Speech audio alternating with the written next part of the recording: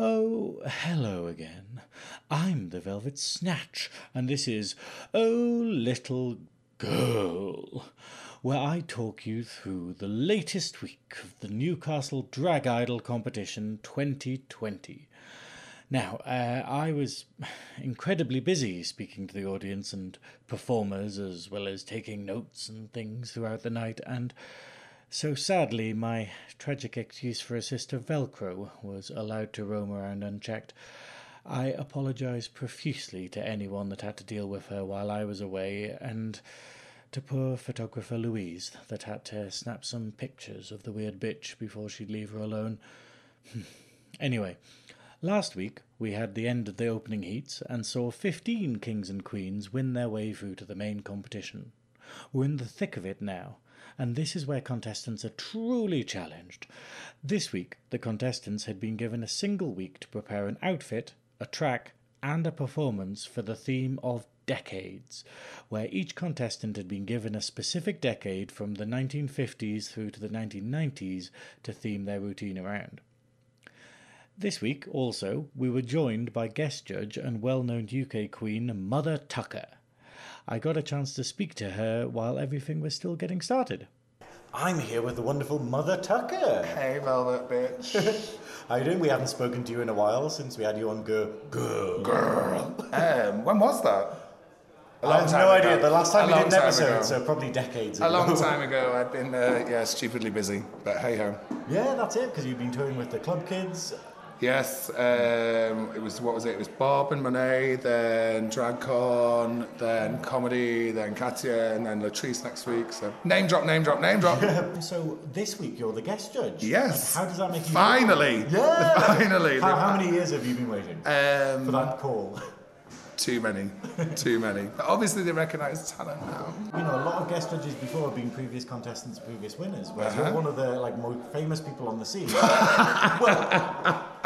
Infamous. One of the most infamous people on the scene who hasn't actually been a contestant in Drag I've never entered Drag Idol. Yeah? How do you feel about the competition? I love Drag Idol. I absolutely fucking love it. I'm very grateful that I never had to enter because I don't think I could fucking do it. 6 weeks of coming up with a new routine in 7 days, performance, outfit, props, everything. I'm so grateful I never had to do it. It's weird. I've got PTSD. I have PTSD this week because we had people on Facebook being like on a Wednesday being like, I'm not sure what to do for my number, and you're like, it's fucking Wednesday. The thing is though, it's they had months to prepare the first week. Yeah. So they had months to prepare, and they've got 7 days now to prepare this routine for tonight. So tonight's going to be really interesting. If you remember last year, the ones who were best in show got kicked out week 2. Oh, yeah, Ariola, yeah. So tonight's going to be interesting, to say the least. I hope I just don't get too drunk. I don't know. I think the audience would probably appreciate what kind of conversation we Gladys did a status saying every time Mother's mean, you have to do a shot. I'm like, no. I don't think I can afford that. Never mind Survivor. No, so the theme this week is decades. Decades. Is that one that has ever been done before? Oh, I can't remember. Yeah. But if anyone's got 50s and they don't do Eartha Kitt, I am demanding a refund.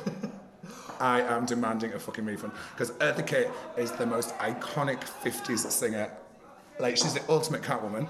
And if no one does Eartha Kitt, I will kick the fuck off. Also, bizarrely, I was just talking the other day to a friend about how she got a revival with The Emperor's New Groove. Yeah, she's one of the best casting things ever. Definitely. I fucking love Eartha Kitt. So if no one does it, I will be livid. Well, fingers crossed. And look, thank you so much for speaking Thank to you, me. Velvet. I love you long time. Sucky, no dollar. Is that racist? Now, as Mother points out, this is not an easy competition. I've got to discuss the importance of this week with 2 avid fans of the competition before going in and catching the show myself. Yeah, I was here last week and it was amazing. The amount of talent this year is absolutely fantastic. This week, I feel like we're going to see their true characters, especially that they have to be inventive, they have to be creative with their ideas, especially how it's gone back in decades.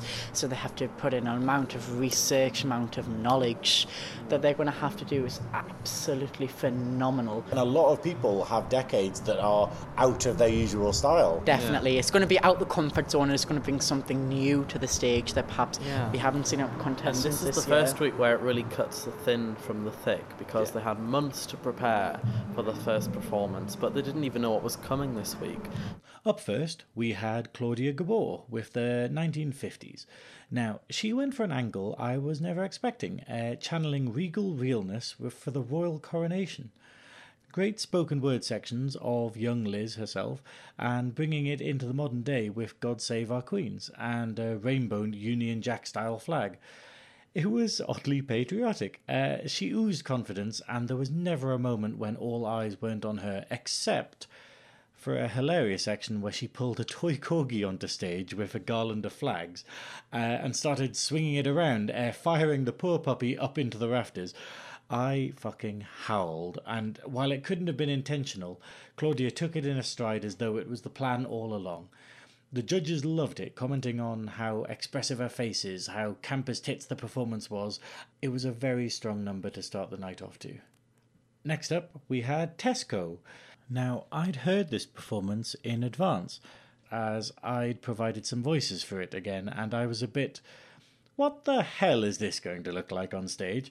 Well, I'm glad to say it was worth the wait, and absolutely hilarious. The setup was the same as last week, with Tess coming on stage to scan items at a checkout scanner prop, but then expanding on the routine by having her be sent back in time to the 1960s and assassinate JFK. Yes, you heard that right. Once again, this is a routine you'll probably have to see to believe by watching the full show when it airs on YouTube later this week. I will be honest and say that I felt there was more mistakes in this performance than in a previous one. A lot of timing was missed, and there were moments where it felt like something else was supposed to happen. I don't know if it was. I think this may have just been nerves, though. The audience and judges adored it and laughed throughout. The look of, oh my fucking god, she's actually going there on Mother Tucker's face when an extra dressed as JFK walked onto the stage said it all. As Rusty put it, that was controversial and clever. You are one fucked up bitch. Speaking of fucked up bitches, I finally got a chance to interview Rex Uranus as the performers were arriving for the night, and more importantly, before she'd got too merry. Here's what she had to say. Right, so Rex Uranus, how are you feeling tonight? I'm like really excited, but also really nervous. But I'm just gonna have a good time, Yeah. whatever the outcome. That's it. I mean, what decade did you get? I got the 50s. 50s. Yeah. Are you excited for it? My advantage is I love old music. I absolutely love old music. So I was chuffed when I got it. But obviously, if I got the 90s or something or the 60s, I could have done some things with them. But 50s is just equally as fabulous. Were there any, it sounds like you could have done anything with anything. Were there any decades you were scared about? Not really, because there's so many. I'm quite young, but I'm not. I've got so many old vinyls and that, and like I said, vinyls and old music is my thing. So I pick a song, and that's how I come up with stuff. That's it. So when you build your routines, is it like you have a focal song and then you kind of work from there? Yeah, that's what I did for this one. So I'm not going to tell you the song, obviously. Yeah. But I'm doing this song definitely, and I'm doing it around about this concept. I was like, yeah, we're fine, and then I built on that from there. Yeah. And how do you feel about how you did in week one? Well, I did good because obviously I came first, but I wasn't expecting it, if I'm honest. I was just I'm still in that mentality of I'm here to have fun. I'm going to give the audience a little bit of fun as well. They can say I'm having fun on stage. Who was your favourite in week two? Week one, part two. Week one, part... Claudia, I loved how... Because I was singing that for ages. Last week I was like, Claudia... I was doing a little dance there, I don't know, obviously the audio, yeah. And then I love Tragedy's one. But no, it's been great speaking to you, and I hope you do well today. Oh, thank you. Scarlett Johansson was up next, presenting the 1970s in a stunning flowing white pantsuit and Farrah Fawcett blonde bombshell wig. Sitting down at the side of the stage to ABBA's Gimme Gimme Gimme before getting interrupted by a dodgy mobile ringtone and a call from a boyfriend, leading into some very well-received Legally Blonde "You're breaking up with me?" quotes. The song changed to a dance remix of Dolly Parton's Jolene, where she singled out Judge Penny T as the one who was stealing her man before pulling a gun out on her. The performance ended with a gunshot and ABBA's Money, Money, Money and Scarlett firing a money gun into the audience.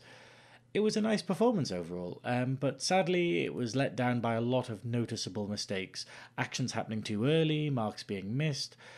Personally, I felt the opening section where she was sitting at the side of the stage could have done with a bit more movement, and it was a bit too far from the judges, so never a good idea.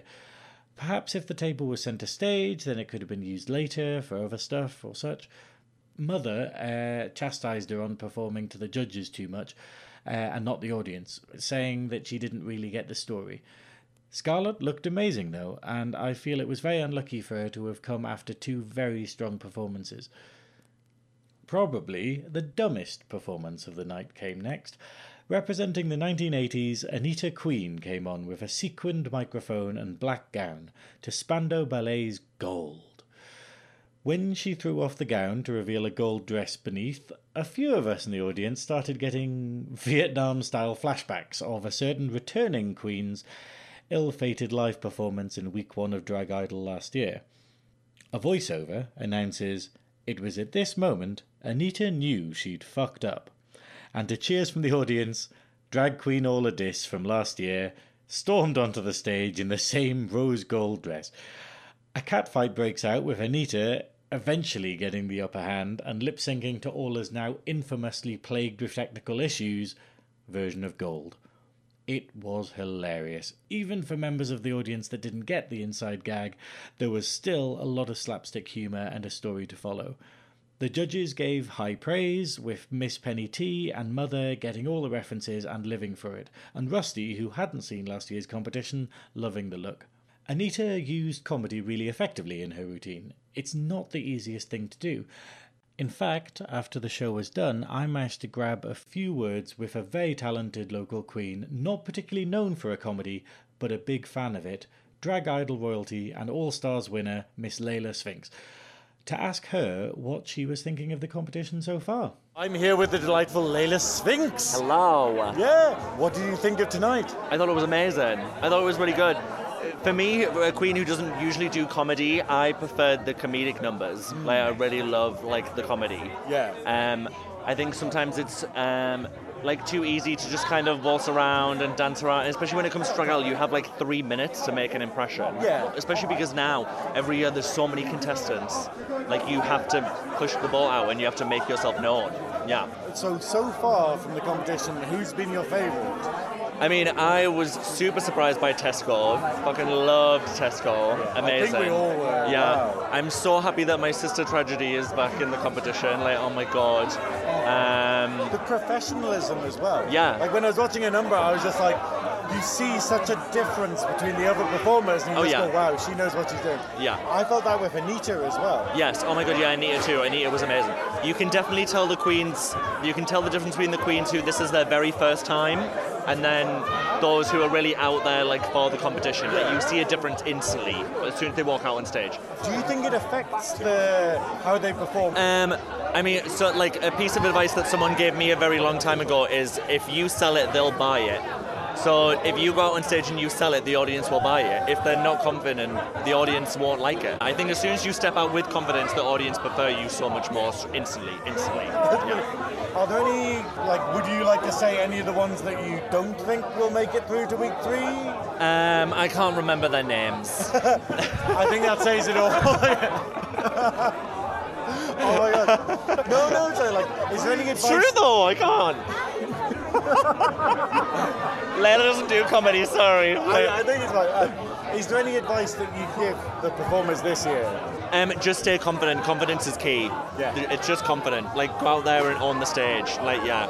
If you're gonna like wilt and be this tiny little thing, the audience aren't gonna buy it. So yeah, go out with confidence. Oh, brilliant! Thank you so much, Layla. Thank you. Roxy Trix was up next, bringing us into the 1990s with Shania Twain's Man, I Feel Like a Woman. A track that many queens, including myself and bizarrely Mother Tucker, have cut their teeth to. This was a very old school performance, no real story or song changes to speak of, but a beautiful outfit and a sexy reveal into a full homage of the song's music video. Roxy used the stage well and addressed and engaged the audience throughout. For a performance with very few twists and turns, she managed to hold attention well and demonstrated her strength and confidence as a drag performer.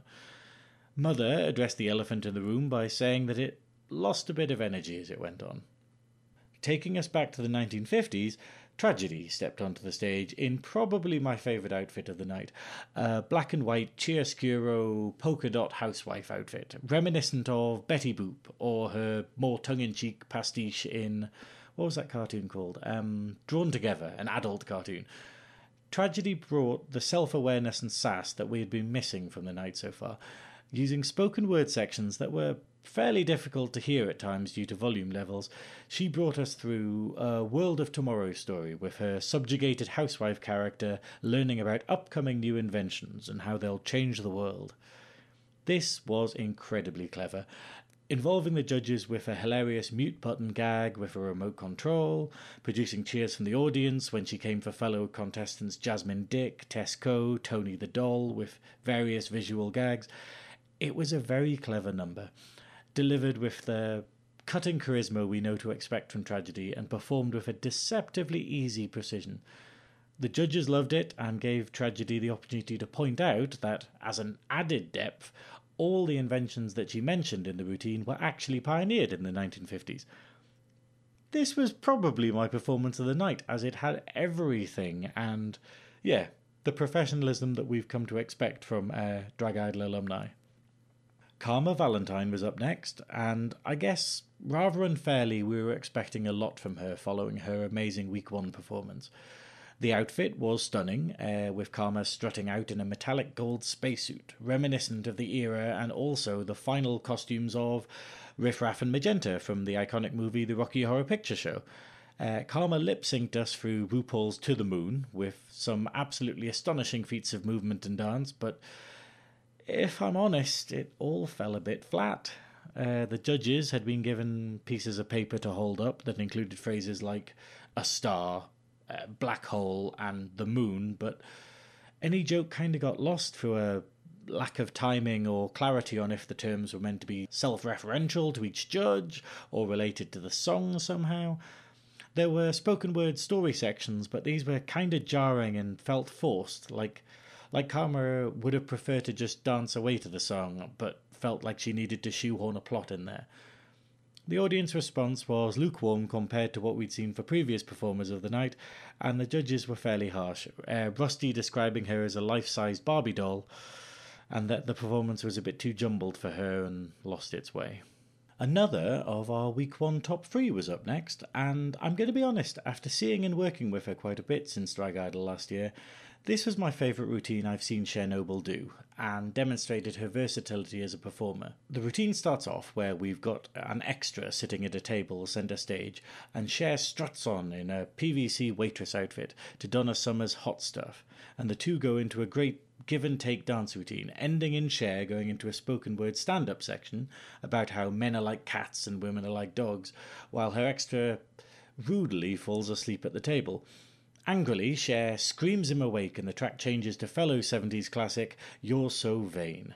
My favourite part was when Cher stepped off stage only to return with a plate of chips and proceed to brandish them as if to angrily throw them at her lover, only to turn and casually present them to Judge Penny T to much laughter from the audience. This was a very strong number, and while I'd heard the finished track ahead of time, it was great seeing how it all came together as a performance. Rusty loved it, complimenting Cher on keeping entirely in her era and the clever use of props. Penny was just happy to be fed. One thing I should probably point out to listeners that aren't familiar with Drag Idol is that each of the regular judges tends to look for different things in a performance. Penny T comes from a dance background and will often focus on the movement and usage of the stage, so impressing her in a number with choreography is no mean feat. We had a noticeable and welcome change of pace next. Crystal P. Enigma enters the stage, channeling 80s Madonna realness.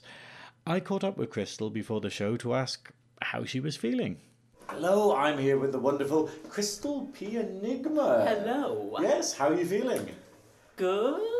Yeah, you excited for your performance tonight? Hopefully. I will let you know if I die on stage. Other than the risk of death, should be fun. Yeah. Now, obviously, we've got to talk about what happened last week, because I was not necessarily harsh, but I was a bit kind of like, what the hell was that all about in your performance? Like, would you like to explain your performance last week? And... Yes, in a nutshell, because I like to call myself the most pretentious artist you will ever see. And everything I do, I could easily write a 2,000-word essay on. How I did my dissertation in 5,000, I don't know. But basically, it was reclaiming the word bitch. I've always been called a bitch. It's not necessarily a bad thing, being a diva, bitch, etc., etc. So let's do it. Let's make it nice and camp. Show a bit of camp side of me, bit of the dancey side, which went a bit messy, but we'll not talk about that. And yeah, judges seemed to like it. So. But it worked. You got through to the next round. Yep, it was very close because I was watching. I remember I was the very last one, and as people were going on, I was just like, oh no, stop. Stop being so good. And then Frida comes out of nowhere and then just becomes the lip sync assassin. It's like, ah, great, fantastic. Even more competition I didn't know was competition.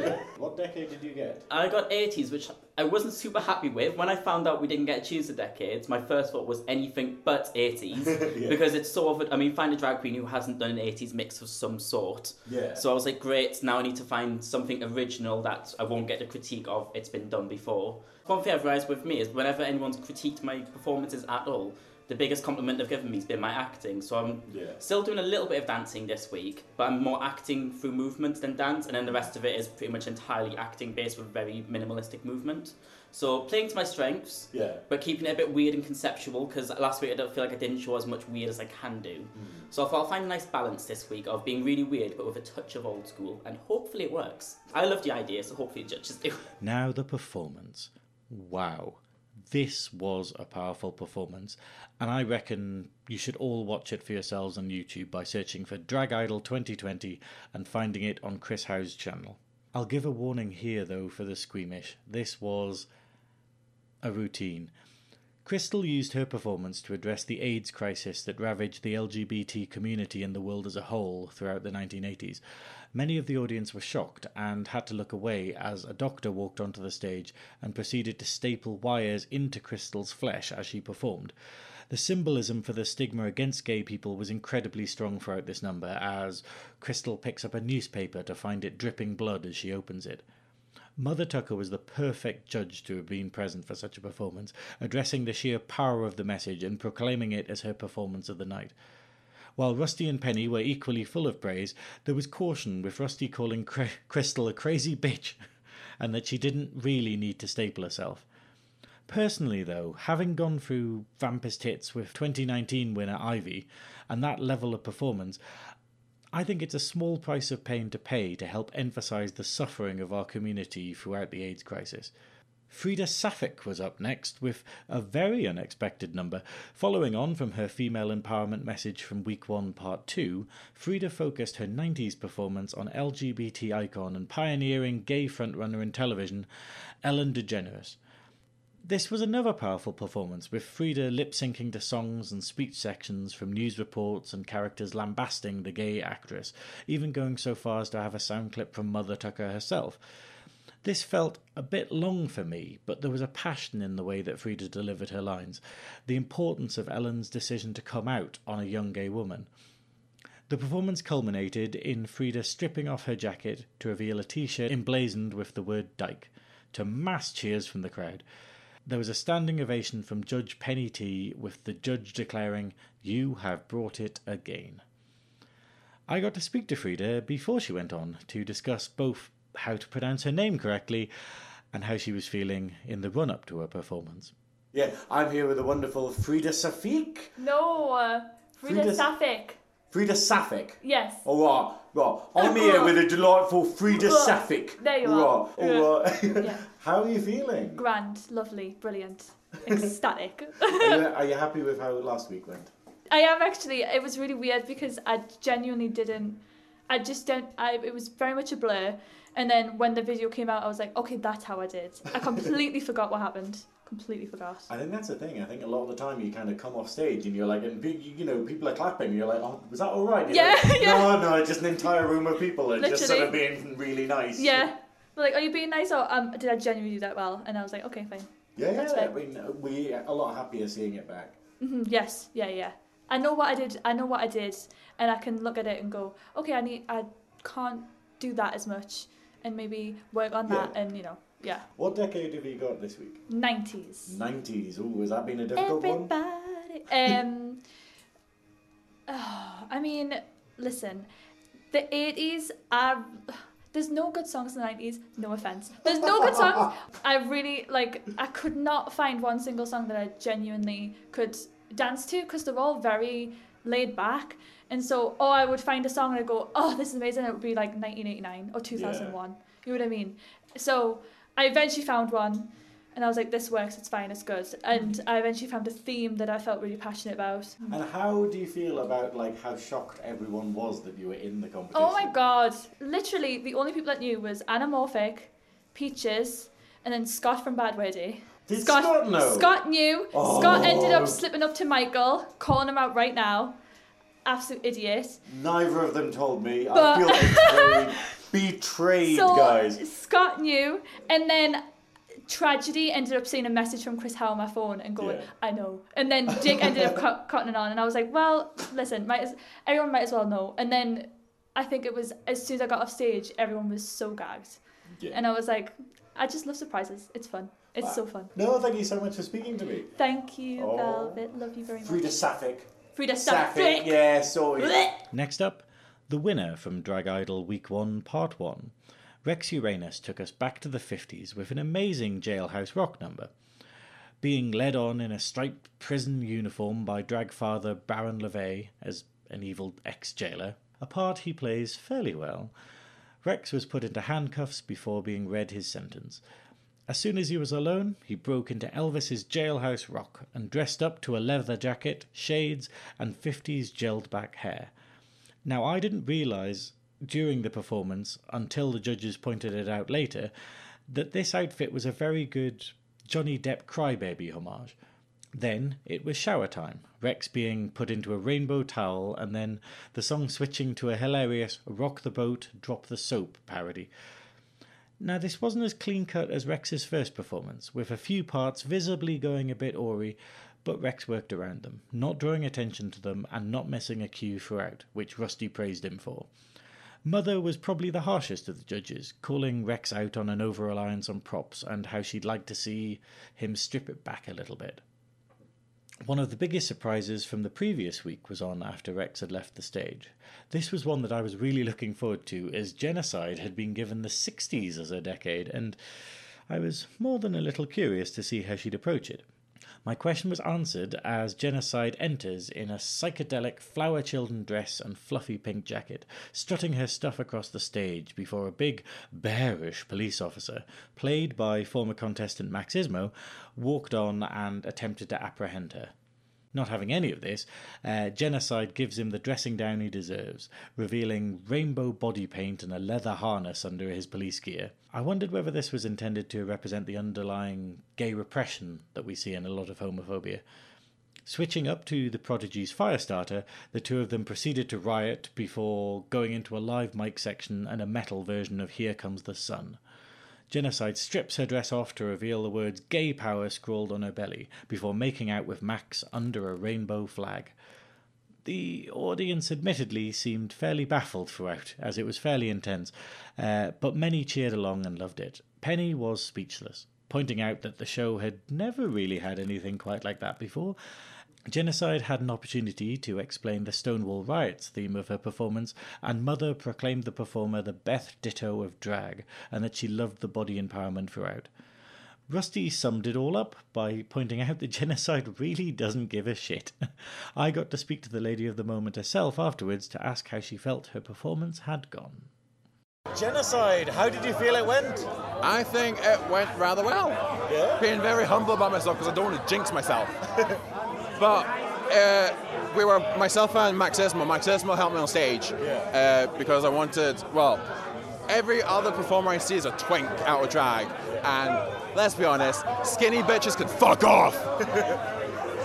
Sorry, dear. I think that was it. The body positivity in it was like absolutely amazing. Like it was kind of seeing both of you and just being like, yep, that's it. That, people need to see that. They need to, see that. Fuck what you look like. Just live. I mean, I was born with an extra chromosome, so I have 47XXY. that makes you an X-Man, doesn't it? You know. It makes me a unicorn. Scotland's national animal. And so you're going to have a skinny bitch being very skimpy in this and the next thing, but there's nothing there. You need something that's going to jiggle, something that's going to give movement, excitement. Well, I think that's it. I think the judges, liked that you brought something very new to the competition. Yes. I mean, could you tell us about what the routine meant? So I got the 60s, and from there I decided to do the Stonewall Uprising, which is when the police raided the Stonewall Inn in Greenwich Village in New York City, and that's when the gay liberation movement happened to give us the rights that we have today. A lot of people don't realise that movement happened because of trans individuals. And I wanted to make that statement by using Sylvia Rivera's speech from the 1972 Gay Liberation March in New York City. Yeah. Granted, it was from 1972, but I still kept in the 60s theme. But from there, I wanted to use songs that were from the 60s, so I used You Don't Own Me, but I found a punk version that gave me the emphasis to be a battle of the policeman that was Max Esmo. To strip off during the Prodigy, to be like, this is the uprising, we're going to change everything, we demand our rights, and to come on to Here Comes the Sun, saying, the sun is now coming out, we're getting our rights, we deserve this, we need to fight for equality. Next, it was Jasmine Dick. Now, after a week of social media speculation of will she, won't she, in regards to dropping out of the competition, Jasmine walked onto the stage to huge cheers from the audience. The song was Sweet Transvestite, but in all honesty, did it matter? The audience love and support for Jasmine was so great that she could have come on mouthing to television static, and she'd probably have been more successful at it, and the audience wouldn't have cared. This was more a performance about overcoming the stress and nerves of public performance. Midway through, there was a sight of stage assisted reveal before going into fellow Rocky Horror number The Time Warp.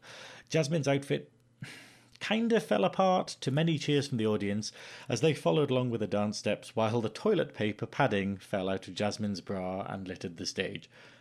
The audience were chanting her name by the end, and there were standing ovations from Mother and Penny T, and a bow from Rusty, the latter describing Jasmine's performance as the drag that goes wrong. I'm going to be honest, at times I don't get the colossal appeal of Jasmine, and I have slight trouble understanding how a queen as messy as her can do so well in a competition such as Drag Idol. So I asked some of the audience to explain to me the appeal of a performer such as Jasmine Dick. Jasmine!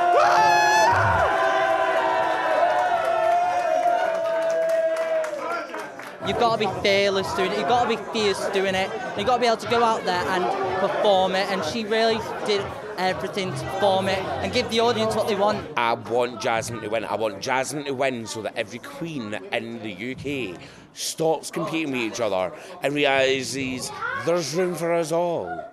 Now, it was always going to be tough to follow up such a performance, but Franny gave it a try, bringing us to the 1980s with a great idea for a performance, childhood classic The Never-Ending Story. A lot of people's favourite childhood film, and to be honest, who hasn't had a wank during the scene when Artex dies? Just me? Oh. Bringing on the craziest prop of the night, a cardboard Falcor with moving mouth and tail, Franny took it away. Being honest, this performance was sadly a bit of a mess. The prop kind of fell apart over the course of the performance. There was a guy with a horse's head that I assume was representing the death of Artex, but I wasn't sure. The story it was trying to tell was very jumbled, and the spoken word sections and film quotes were not brilliantly edited. I couldn't hear a lot of what was going on. Wonderfully tongue-in-cheek, though, following the previous performance, Franny had even had a jokey voiceover announcing the winner of Drag Idol 2020 to be Jasmine Dick, which naturally elicited more cheers from the audience. It's fair to say that the judges hated it. They were probably the harshest they've been in the competition so far, with Miss Penny pointing out that she loved the movie but hated what Franny had done with it, and Rusty saying that she loved the start but then it got a bit lost. Finally, we had the return of Tony the Doll with the 90s. Very strong outfit with an eye-watering green motif throughout. This was a very active number with plenty of dance moves and cartwheels thrown in, with the wig staying on this time. Cycled through a lot of classic 90s songs with Backstreet Boys and Britney in the mix, along with Kelly's Milkshake, which I don't think was 90s. Not sure. I think that was in the 2000s. There was a nice bit of self-referential humour as she brought on the now infamous wig from the previous performance and then threw it off the stage in disgust. Overall, this was an average number. Not really what I enjoy from a drag performance, and slightly eclipsed by a lot of the amazing performances that we'd already seen throughout the night. So, that was your lot. While the judges deliberated, I followed a clump of the audience to the rooftop terrace to ask them who'd been their favourite performer of the night. Either Tesco or Tragedy. Mainly Tragedy. Tragedy had me howling. I think they were really clever how they did the 50s. It was like the whole static radio, and they'll go through the TV and talk about the inventions. Like, that was really smart of them to do that. Yeah. Tragedy. Frida Sapphic. Frida Sapphic. Yeah. Frida was very clever, and I enjoyed it. Claudia. It's different. You think someone will come on with the 50s, obviously, but you think someone will come on with like someone from like a sci-fi or something like that. Queen's Coronation. That was amazing. Jasmine. Definitely Jasmine Dick. Do you know what it is? Like, it's the way she acts. Like, she's got 100% confidence. I just love her. Yeah. I hope she gets through in the next round. Tesco. Tony. Karma Valentine. Now comes the part where I have to warn you about spoilers. The judges had made their decision, and all the performers were led back onto the main stage as it was announced that we had a three-way tie for Best Performance, with Tragedy, Crystal P. Enigma and Tesco being gifted with tickets to see Drag Race royalty Latrice Royale, thanks to Mother Tucker. Then the less fun part, where we lost not one, but three of our contestants in one foul swoop. Scarlett Johansson, Karma Valentine and Franny were bid adieu as the judges closed up the competition for another week. I got to speak to Franny afterwards to see how she felt. Okay, I'm here with the wonderful Franny. Now, hi, love. How do you feel about your performance tonight? To be honest, I wasn't as happy. I had fun though, but I knew it could have been a lot better. Yeah, I mean, the theme was amazing. Like, you know, you could see in everyone's eyes when you did Never Ending Story. Everyone was like, oh my I know, I played to the nostalgia. I'm a 90s baby, but I grew up with older brothers, so I love movies like Never Ending Story and Labyrinth and things like that. Yeah. I didn't really have a routine. Like, I know I had 80s, and I thought I'll go for a movie that I like from the 80s, and I'll just play it around that. Honestly, like, I made my prop. It failed me, and I know the prop isn't the whole thing, but like, I wish it went a lot better, and I know it wouldn't have got me further, but I'm just more disappointed in myself that even if the prop worked, I would have been a lot happier. Because I fucking dropped the mouth to my falcon.